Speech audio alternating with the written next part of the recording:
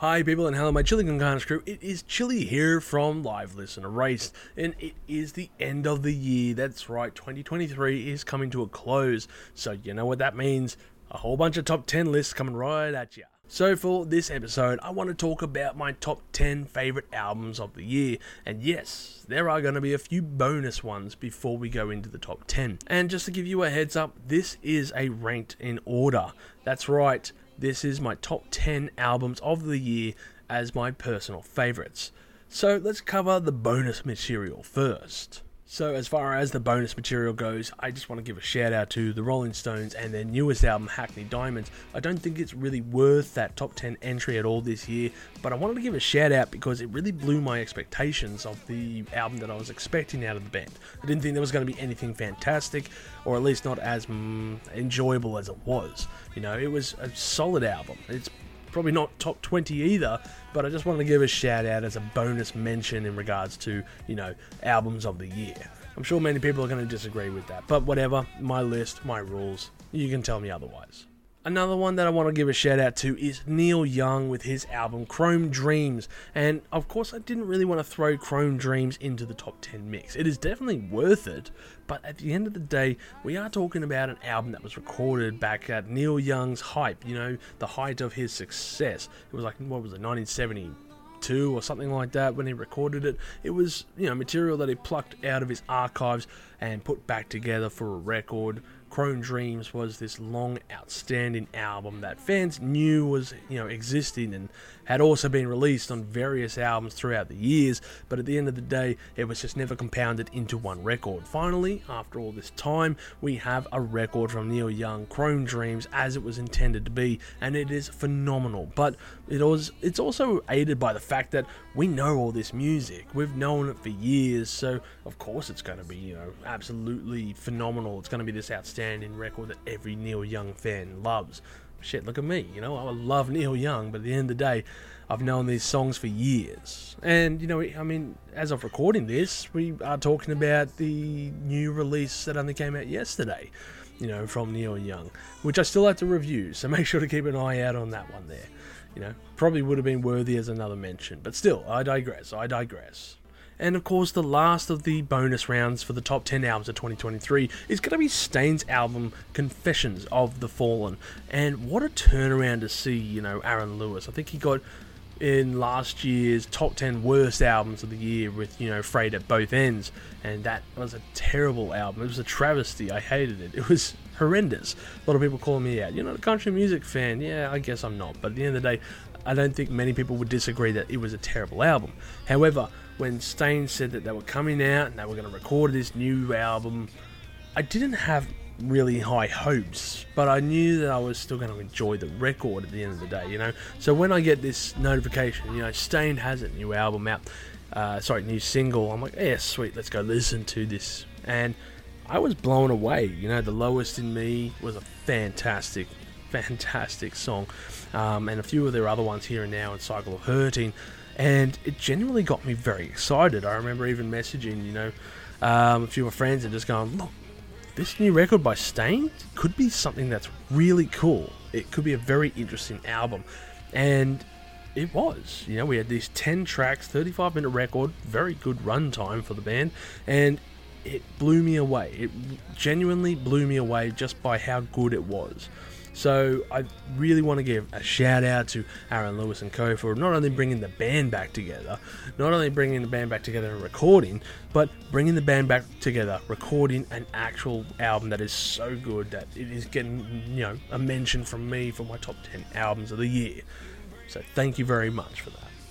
Oh, one more bonus album for you guys out there, and this was introduced to me very, very recently, only about a week and a half ago actually, and that is the album by Wayfarer, American Gothic.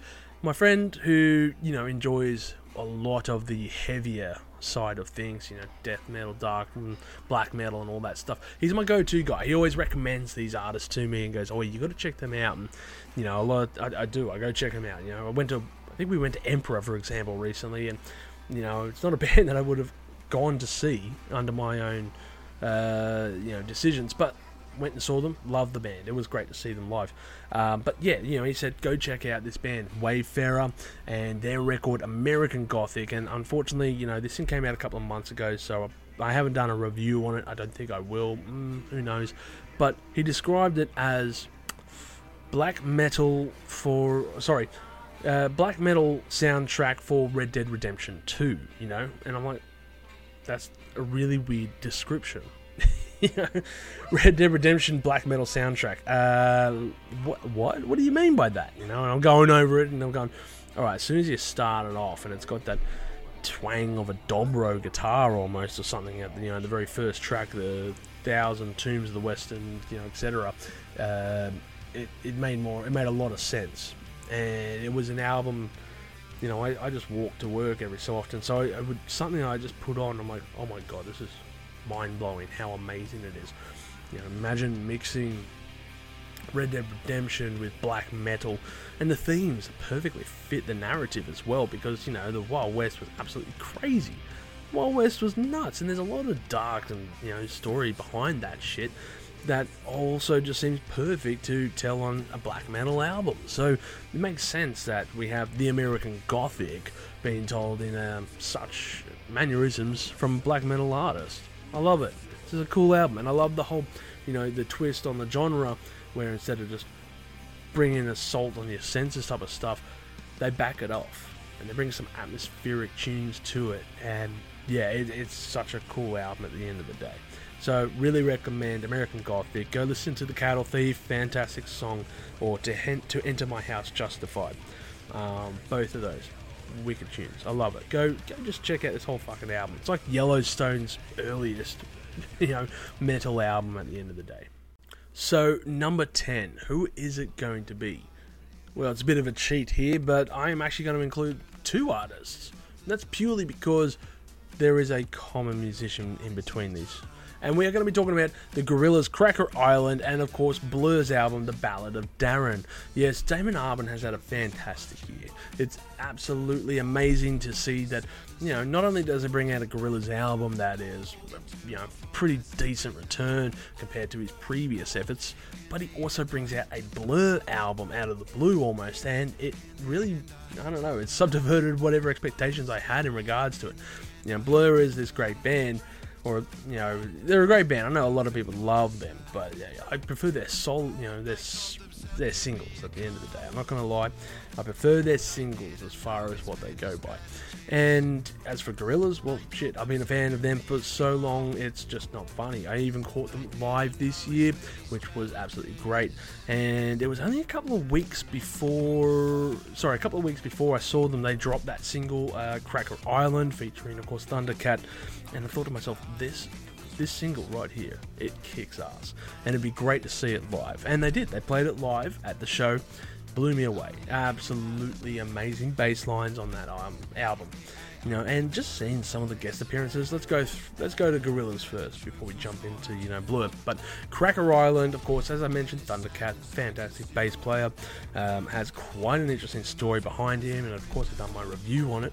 But you've got Oil as well, a great track which features Stevie Nicks, Fleetwood Mac fame, and then you go on to like the Tide Influencer, just swear that's my life.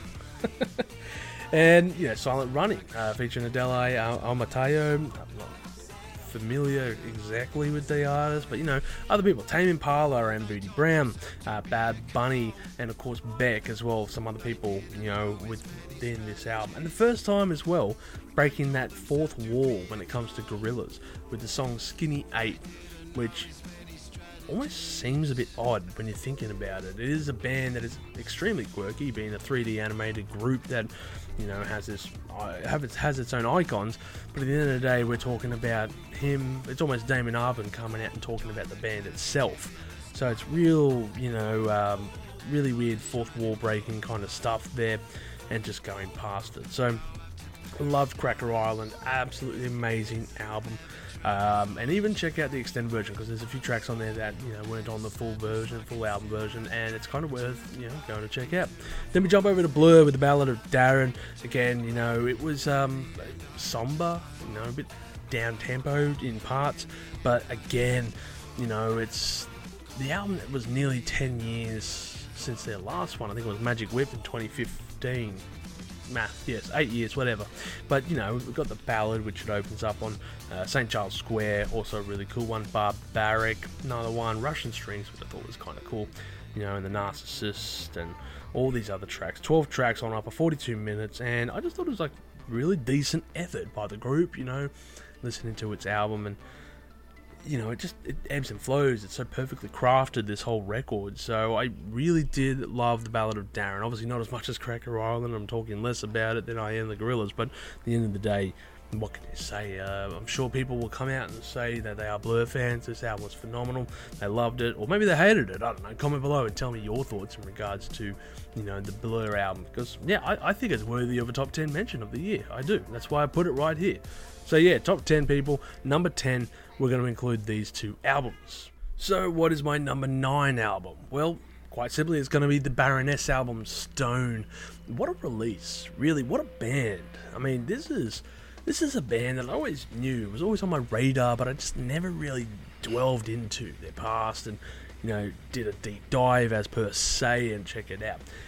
And I got to thank the Green Man, really, so make sure to check out his channel and say thank you for introducing me to Baroness, because, you know, when he joined me for an episode of Live Listen Erased, he brought to me a very, very cool list of musicians. Very hard episode.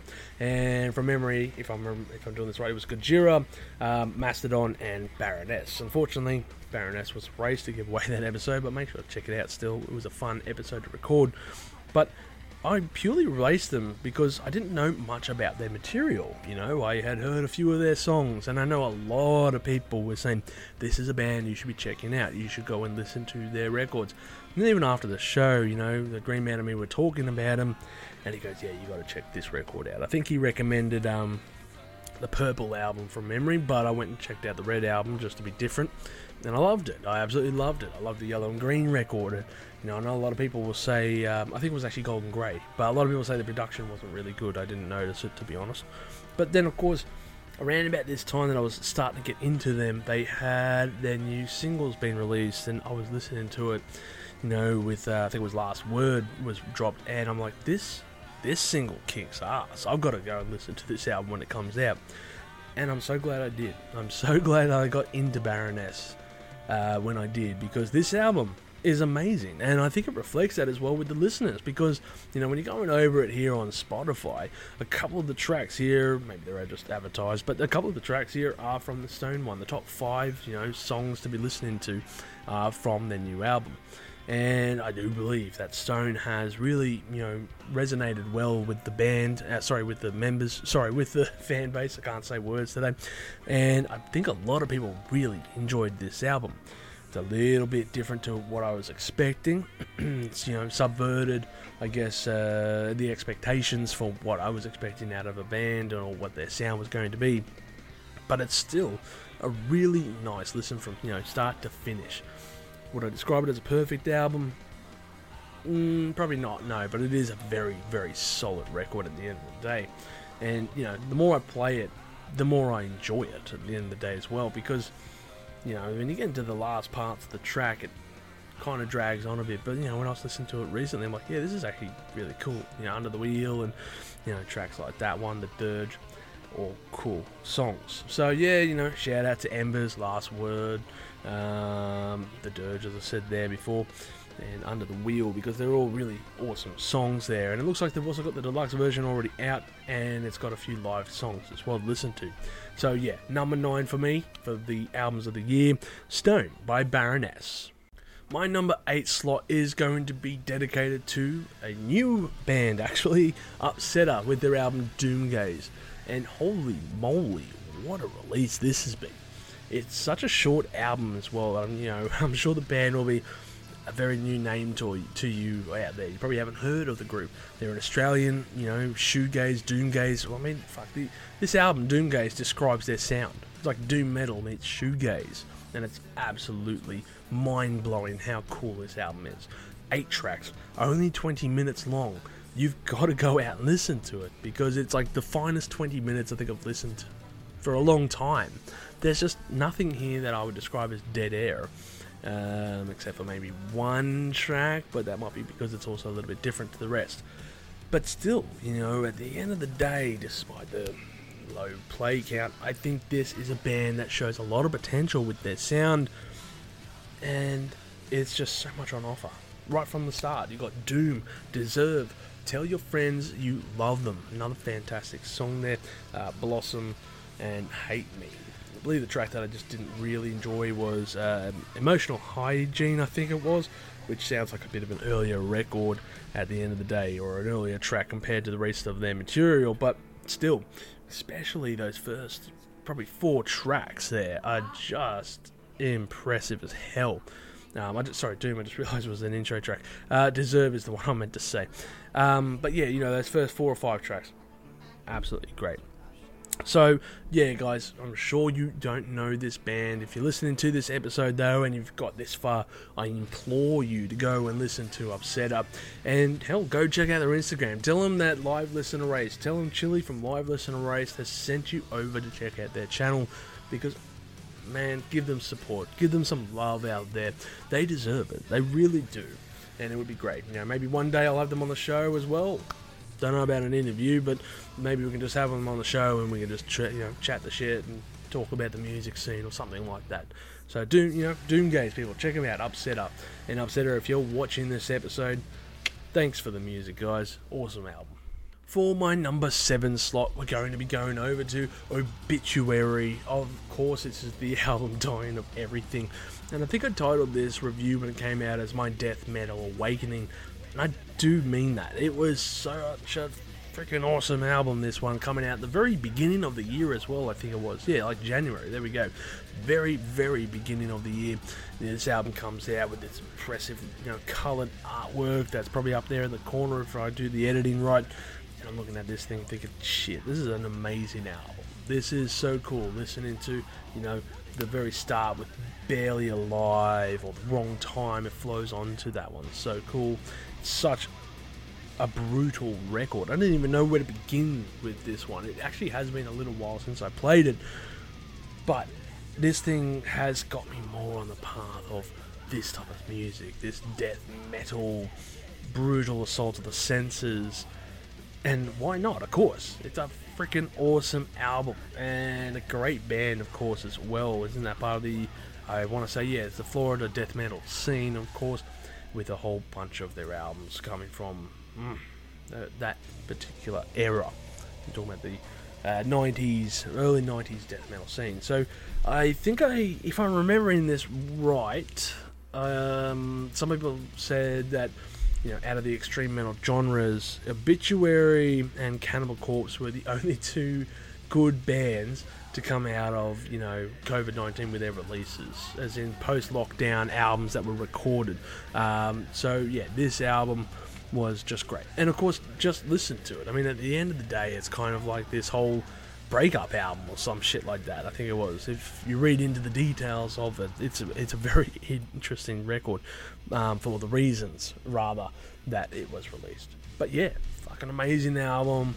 I recommend going into it because, Without a Conscience is I love that. I love Without a Conscience. It is a really sick track there. War, Dying of Everything, Weaponize the Hate by The Dawn, of course, and all these other tracks. It's something that you really got to go into here, and in 45 minutes, 10 tracks, perfect runtime, barely any dead air here from a death metal record. There's nothing that really needs to be culled. It's such an amazing record at the end of the day. Go fucking check it out. Come on, guys. Number 7 for a reason, people. Go check it out. My number 6 slot is going to go to Stone Jesus. You guys rock. I love you guys so much, Stone Jesus. Amazing band. Father Light is their album. As far as the artwork goes, it could be better. Sorry, Igor and co. But your album, however, is just speaking volumes into a different level. And it's a bit of an unfortunate circumstance here because, Stone Jesus are this amazing group that really should be in the limelight right now for this record. And from memory as well, they also held off releasing this album because they are a Ukrainian group. So that should speak, that should tell you why it isn't, up there and in the mines or wherever they're touring, because yeah, they're stuck in their home country at the moment with everything that is going on. So, I wish them the best in regards to that whole shit show, and I just hope that it comes to a conclusion for the better for Ukraine. But here's to hoping, I guess, in regards to that. As for the music on offer, however, we get 6 tracks from the group here. Technically 5 tracks because the first one is an instrumental intro, Father Light, which, from what I remember seeing the notes on the album, was Igor just taking his recorder out onto the grass and just playing a little acoustic thing, and that was the instrumental intro track. Igor, if you're watching this, correct me any parts that I'm wrong.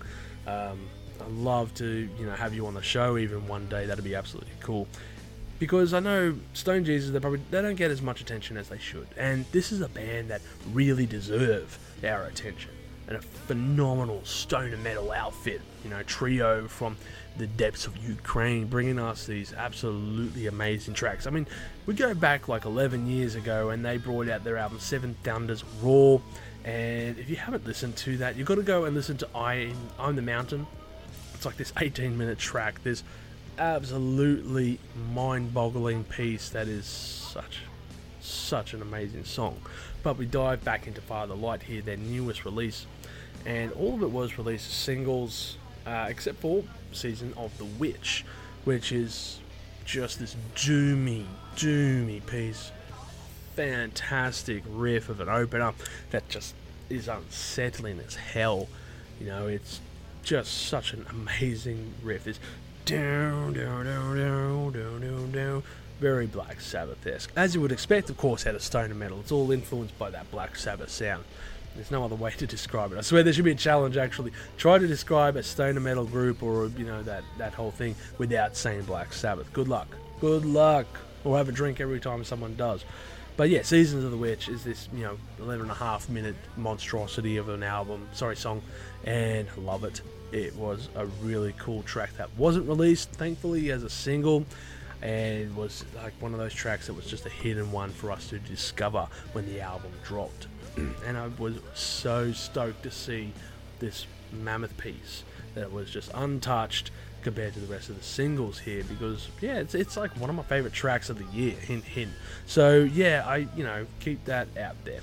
But you move on to Thoughts and Prayers, really cool song, obviously bit of sarcasm within the lyrics in regards to the mannerisms of that. You got to go listen to that. Check out the video clip as well, very interesting one there. Porcelain as well, awesome way it flows into it, and Con. And lastly, with Get What You Deserve. It is 6 tracks, people. It is less than 45 minutes long. Ticks those boxes, everyone. It is a relatively short album at the end of the day. And, it's awesome. I love stoner metal. What can I say? This type of metal, I guess. And I can't get enough of it. So, it ends up here on the number 6 slot that it is. Father Light, people. If you haven't listened to Stone Jesus, go check out this album. Also, go over to their Instagram and check them out there, because they really do deserve it. Awesome band to go and check out. This album, or I Am the Mountain, or any of their records, really are just amazing. And again, we waited all these years, and it was worth it. Thank you very much, Stone Jesus. I look forward to seeing you one day. Hopefully, you come to Australia. If you do, make sure to message me, because I would love to see your show. Anyway, check out the album. Tipping the scale at number 5 for my top 10 albums of the year is going to be, of course, the Scandinavian outfit Enslaved with their album Heimdall. The 2023 release that was only a couple of months ago from memory. It was back in March. It was a while ago. But this was an album that is, well, rather, let's back this one up a little bit, because Enslaved's been around for about 3 decades, and their beginnings are very black metal, very hardcore kind of scene, Viking and Frost and stuff like that. And from what they've recorded, I guess, over the last 10 years, it's somewhat vastly different stuff. It's more atmospheric, it's a bit more slower and somber, I guess you could say, sonically appeasing, more to the masses maybe.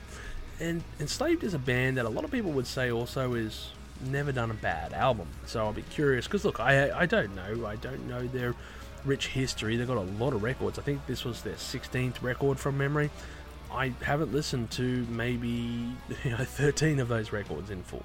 So maybe people tell me below, is there any bad albums by Enslaved? I don't know. I honestly don't. But Heimdall is just one of these records that I just thought, yeah, let's go ahead and review this one. Enslaved's a pretty big name.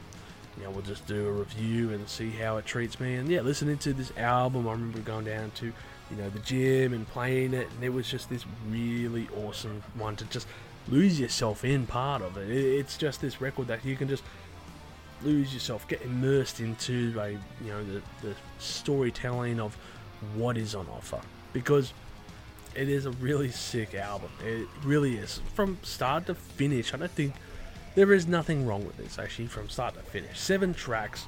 Again, it hits that perfect mark. It's just a bit under 50 minutes in length, kind of that perfect runtime for a record. And starting with Behind the Mirror, a bit of a lengthy intro, being on a boat or whatever, and still really awesome to hear. You move on to Congelia, I think I've said that right, and of course Forest Dweller, Kingdom. The Eternal Sea was another one that I really did love. Caravans to the Outer Worlds, before finishing, of course, on the track Heimdall. And all these tracks, they're not short tracks, they're nearly 6 minutes in time, and of course all that stuff tallies up at the end of it. But this album, which is almost a concept record as well, considering, is just absolutely sick. To hear those Viking kind of horns or something blowing in the background to the the oars blowing, the oars of stuff, is so awesome to just hear. You can get fully immersed in that stuff. It's almost like that, it's not Behemoth, it's Bartholomew or whatever it is, Bathory, that's it. That whole Viking metal scene, that niche of a market. And Enslaved kind of, I wouldn't say they go into it full hog, they kind of tiptoe around it in areas in regards to their records, but Heimdall definitely kind of goes into it a bit more. But I do love their sonically charged atmospheric here. It's not as heavy as from what I've heard in their previous albums, but it's still downright heavy. It's still downright brutal in sections. But I do love myself a little bit of atmospheric rock, atmospheric metal. Hell, you can see that with some of my other reviews, stuff like Earthless. They're a perfect example, I guess, in regards to that, and even some of the ones that will come up further along this list as well. But Earthless is definitely one of those groups that I can easily think of off the top of my head and say, I love long songs and I love ones that I can get just lost into. And Heimdall is one of those records at the end of the day.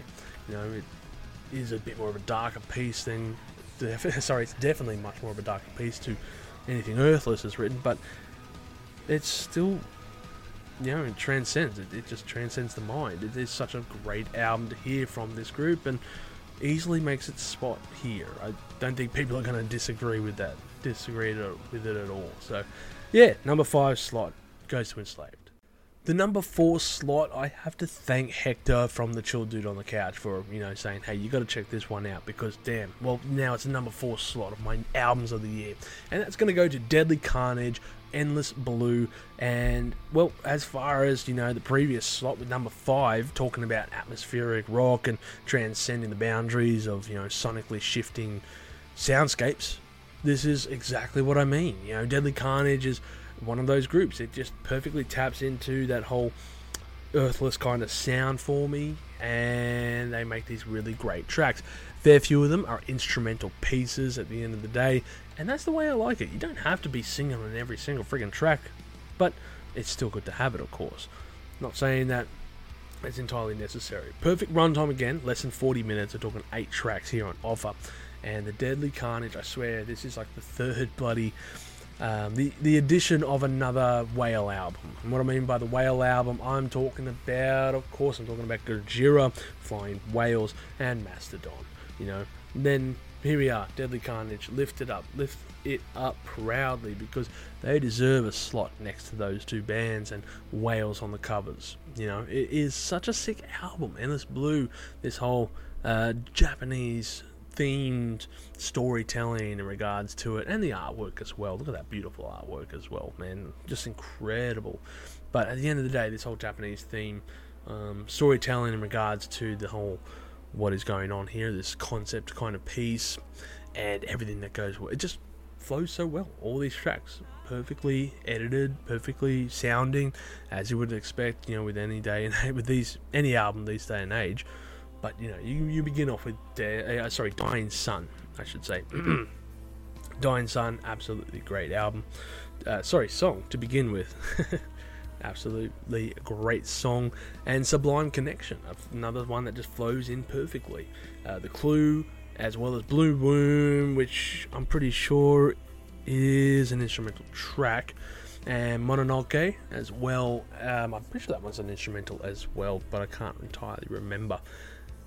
Anyway, Mononoke is another one that is just amazing. Swan Season is a cool song. Moans, Griefs and Wails, and Unknown Shores. And all these songs, as I said, they're just... It's a concept album. It's a semi-concept album, I think, and, it just is perfectly flowing from start to finish. It's really interesting to hear, I guess, when you come across an album that is perfectly recorded in such a manner that it just blends so seamlessly together that it really is hard to tell one track apart from the other, and that is a very hard feat to do. It does, you do hear it from time to time, obviously, the transition of songs, but at the end of it, if you're playing this from start to finish, it doesn't really feel like 8 separate tracks. It feels much more. It feels like one large piece, and that is really a perfect way to, I guess, write and record a record. Not all albums, of course.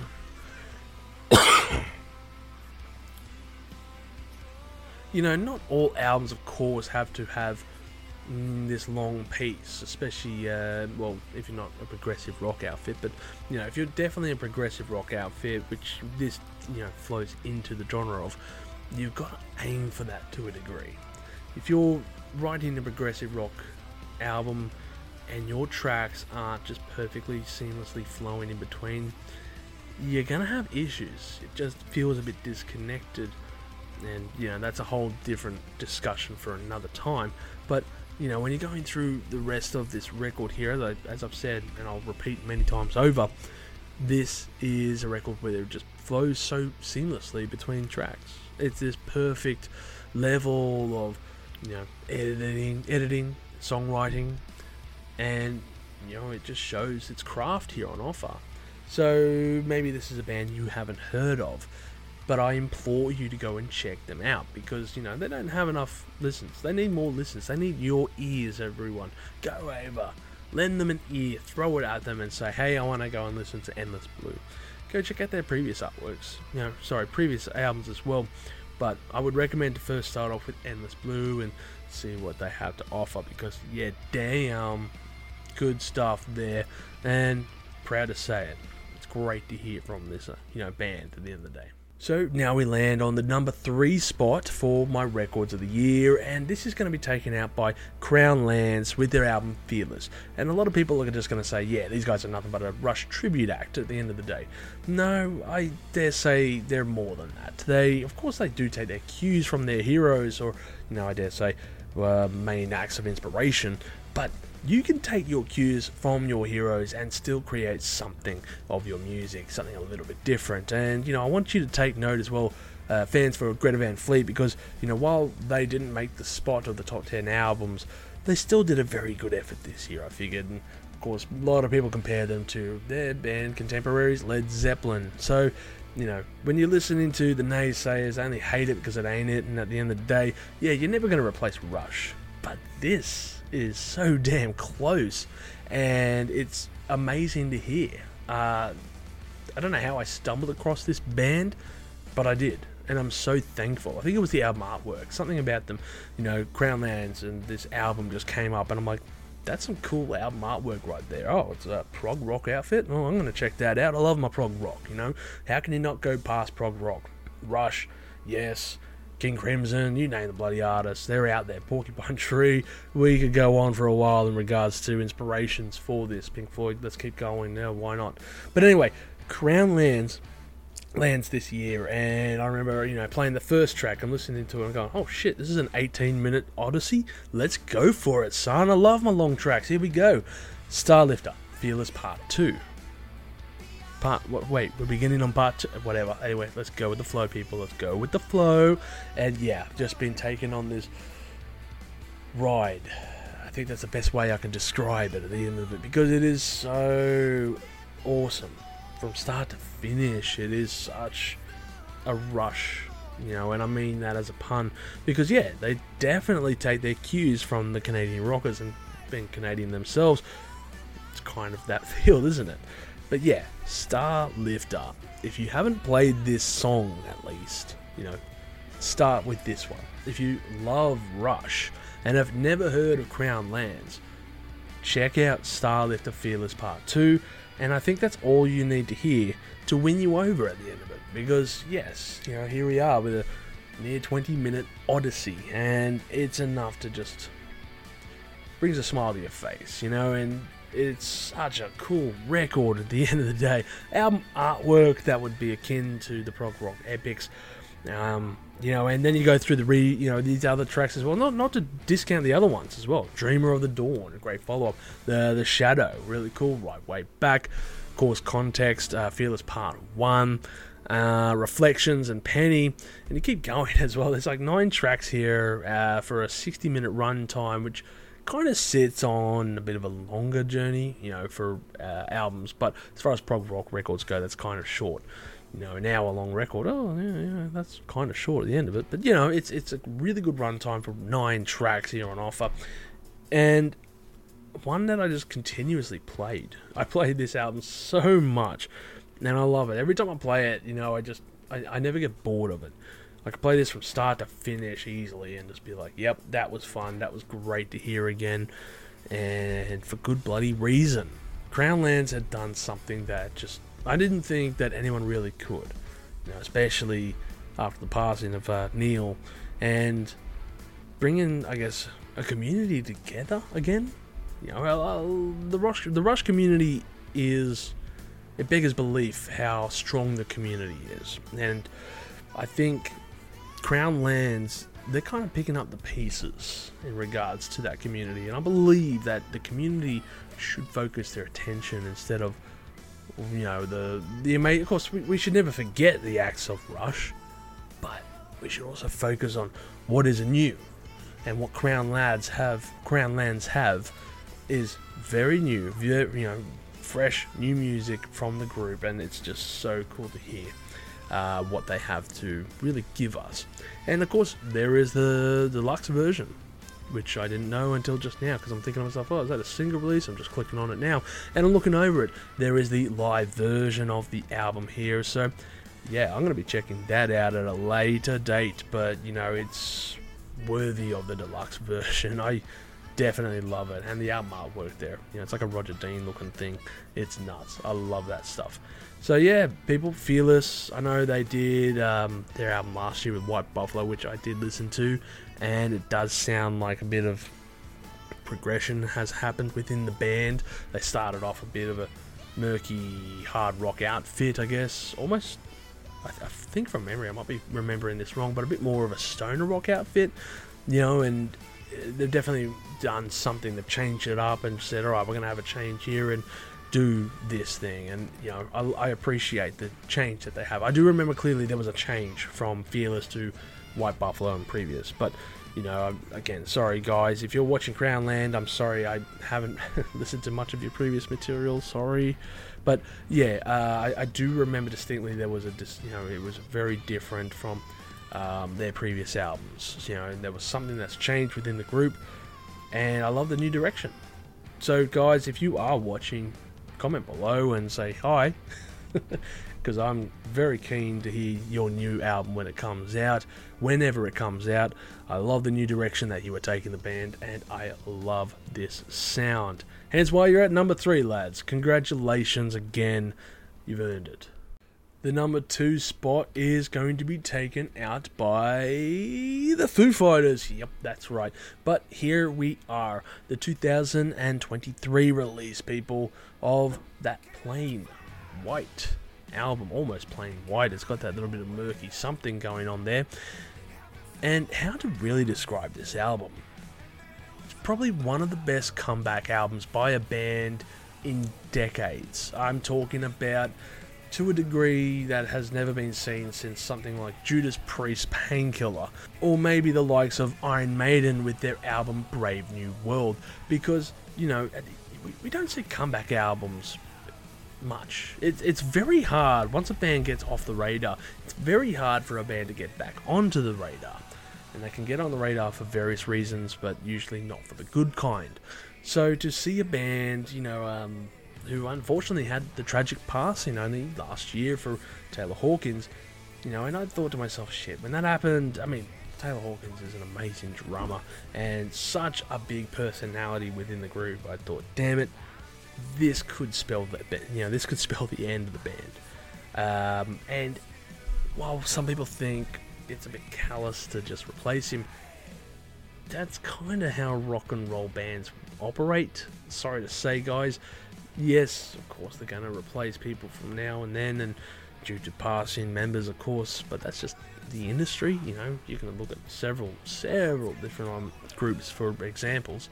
So a lot of people were wondering who the new drummer was going to be, and that would be John Freese, who was, you know, a bit of a session drummer for a lot of bands. You know, you can go check out his Wikipedia page. There's like 400 entries, I swear. You know, Weezer, Devo, the Vandals, I think, were another group that I saw there. There's a lot of entries in regards to who he has worked with. I think 9 Inch Nails as well. Yeah, there's just a plethora of musicians there. So yeah, you know, I think they've got a really good drummer to replace Taylor Hawkins there. You know, fantastic drummer. And when you go and listen to this album, there's so much going on. There's a lot going on. You know, compared to a couple of years ago from the group, I kind of wrote them off. I don't think a lot of people would actually say that they thought something really good was going to come out of the band, because let's think back. I'm going back almost 10 years ago here, but Wasting Light came out and that was okay. You know, it was probably one of their last best records. And then Sonic Highways was Who Cares. Concrete and Gold, Who Cares again. Medicine at Midnight, nah. I think I reviewed that actually as one of my first episodes. But then there was also their other records, the DG's record, and what was the other one? Hell, Saturn, and these other weird pieces that just came out of the group, you know, side ventures, the DG's in particular, and the other one, which I think was like Dream Evil or something like that. I'm absolutely drawing a mind blank, but it was for the album, the movie I meant, of the same title, I believe, Dream Evil. Yeah, I want to say it's that one. So yeah, of course, around about this time, you know, Taylor Hawkins passes, and as I said, I thought that was it for the band. They're gone. That's it. They're just going to close up shop and just say that was a good run. That's fantastic. But no, I'm so glad they proved otherwise and just pushed on, because, you know, it's a hard subject to tackle when you're talking about the passing of not only a band member but a good friend, who Taylor Hawkins was to Dave Grohl. And during circumstances such as this, during, you know, death of band members who are friends, you usually get some of the strongest material. It's no lie. You can find that on Red Hot Chili Peppers albums, you know, Under the Bridge, and you can see that here with the Foo Fighters, with, you know, Hearing Voices and other songs that they have on offer. You know, Hearing Voices was another one, of course, Under You and Rescued. Those first 3 tracks, oh my god, really awesome. And of course, around about this time as well, Dave Grohl's mother passed away. And I didn't know this at the time of recording the episode, because I thought The Teacher was actually about, you know, Taylor Hawkins and the passion that contains, but it's not. Taylor Hawkins' passing was not in regards to The Teacher. Of course, it probably would have bled through, but it was about his mother, who had passed away, who was a teacher. So I was correctly brought up on that one by some people in the comments section. Thank you very much. I'm giving you guys a shout out now. But yeah, The Teacher is such a chilling song, and I meant it when I said that this album brought me to tears. It did, you know, listening to The Teacher, and it numbed me. It shocked me to the core. It drew such an emotion from within, something that I never thought I would really have felt within music, and something I haven't felt within music for a long time. And it's great to be reminded that music has this power to bring us to such a height, an emotional high, I guess, or low.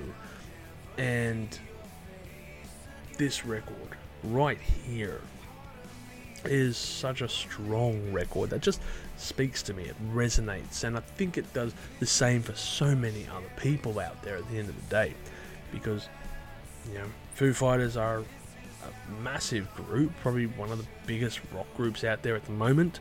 Actually, as of recording this episode, they're performing in my city. I'm not going to see them. Sorry, guys. Don't crucify me. I just couldn't see them. I was a bit tied up with various other things. But yeah, so Foo Fighters are actually performing in Sydney right tonight. Damn it, I really would have loved to have seen them on this tour. But anyway, I digress. But going over the 10 tracks here, and you've got 50 minutes, runtime. So around that perfect runtime. And it just flows so well. You got that perfect, start off with Rescued, Under You, Hearing Voices, goes on to continue with, all these are short tracks, but then it goes on to But Here We Are, The Glass, which was also just recently re-recorded as well for a re-release by another group who I'm just clicking on here, HER or Her, I don't know how they pronounce themselves. But anyway, was recently recorded as a new single again, so that's interesting to see.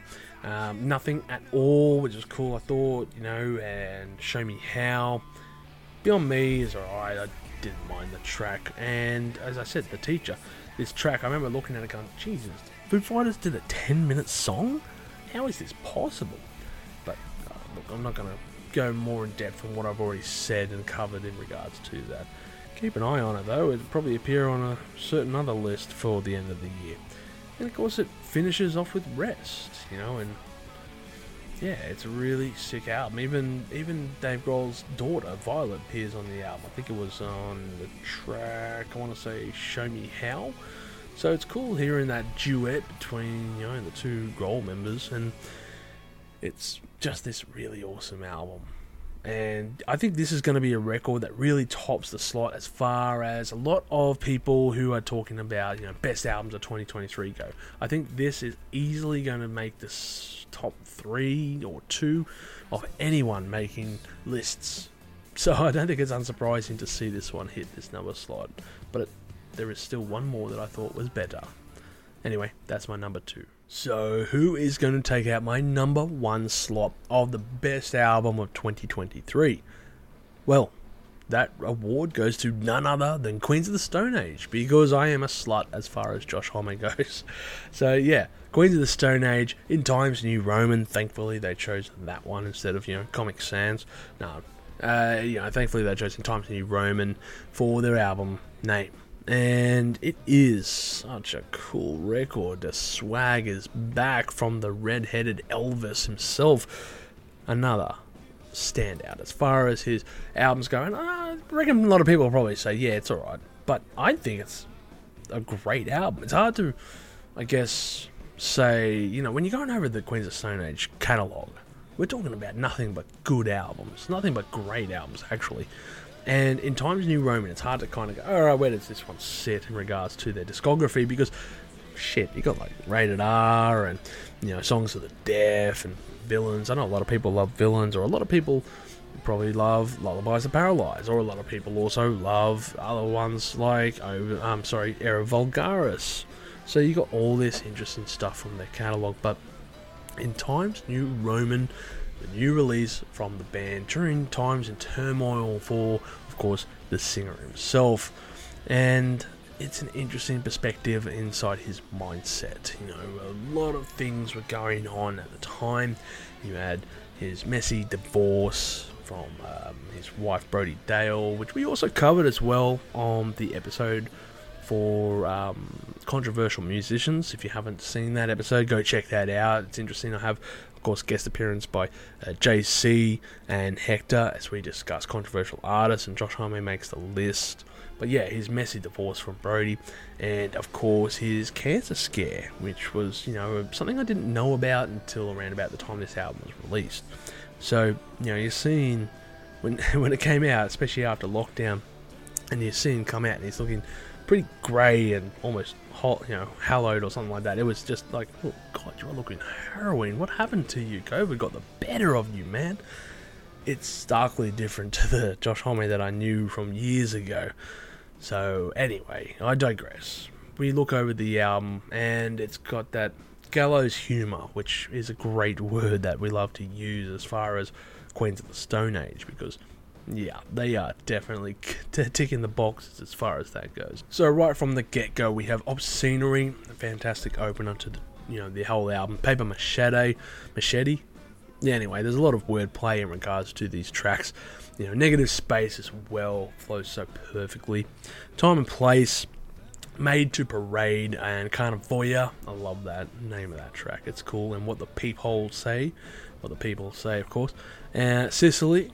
Just seems like a plain that seems like such a plain track compared to, I guess, some of the other ones here on offer. Emotion Sickness, one of the singles as well, and a really sick. I loved Emotion Sickness. Actually, that was the first one from memory, and I loved it. That was like, oh shit, here we go, people. Queens of Stone Age are going to release a new album. Cannot wait. Emotion Sickness. Repeat, play it over and over again. And of course, it closes off with the longest track that the Queens of Stone Age have ever recorded, with Straight Jacket Fitting. I think it is. I'm trying to think if it is, actually, because I think that B-side track, what was it? These Are Not the Droids You're Looking For. I think that might be their longest song. But anyway, Straight Jacket Fitting, 9-minute long little epic closer, and this cool little groovy piece that just finishes off the album. And what a way to close this whole record off. Again, you got the King of Swag's little jacket on the front there, and looking all dope as fuck there, and just looking sick. And it is such a wicked album. I mean, this is a record that when it came out, I did the review, and then I came back to it, and back to it, and back to it, and back to it, and again, and I went back to it so many times. I just created a special playlist just for this track, for this album, just so I could find it easier, and it's for very good reason that this whole album makes the number one spot. Again, it is a bit because I am a massive Quotza fan, and anything that we're going to release was going to be good in my eyes, but I think it really is deserving of the spot. It's only just slightly beating out the Foo Fighters album, but still, I do believe that this number one spot has been well deserved by the group. So congratulations, Josh Homme and co, for making the number one spot on my list. So that concludes my top 10 albums of the year for 2023. I'd be curious to hear your thoughts. Do you agree with a lot of my records, or do you think that there were some that you just thought were better? Comment below and write your favourite albums that I may have missed out, and I will write my responses in regards to those records. And as always, people, I hope you've had a great 2023 and enjoy this holiday season. Take it easy, everyone. Stay spicy as always. If you've enjoyed this content, make sure to smash that like button, subscribe to us, and stay notified for future music-related content, because it keeps our manager happy at the end of the day. We are also on Discord, Instagram, Facebook, and all those other social platforms if you want to check us out. As always, people, you have a great day and stay spicy.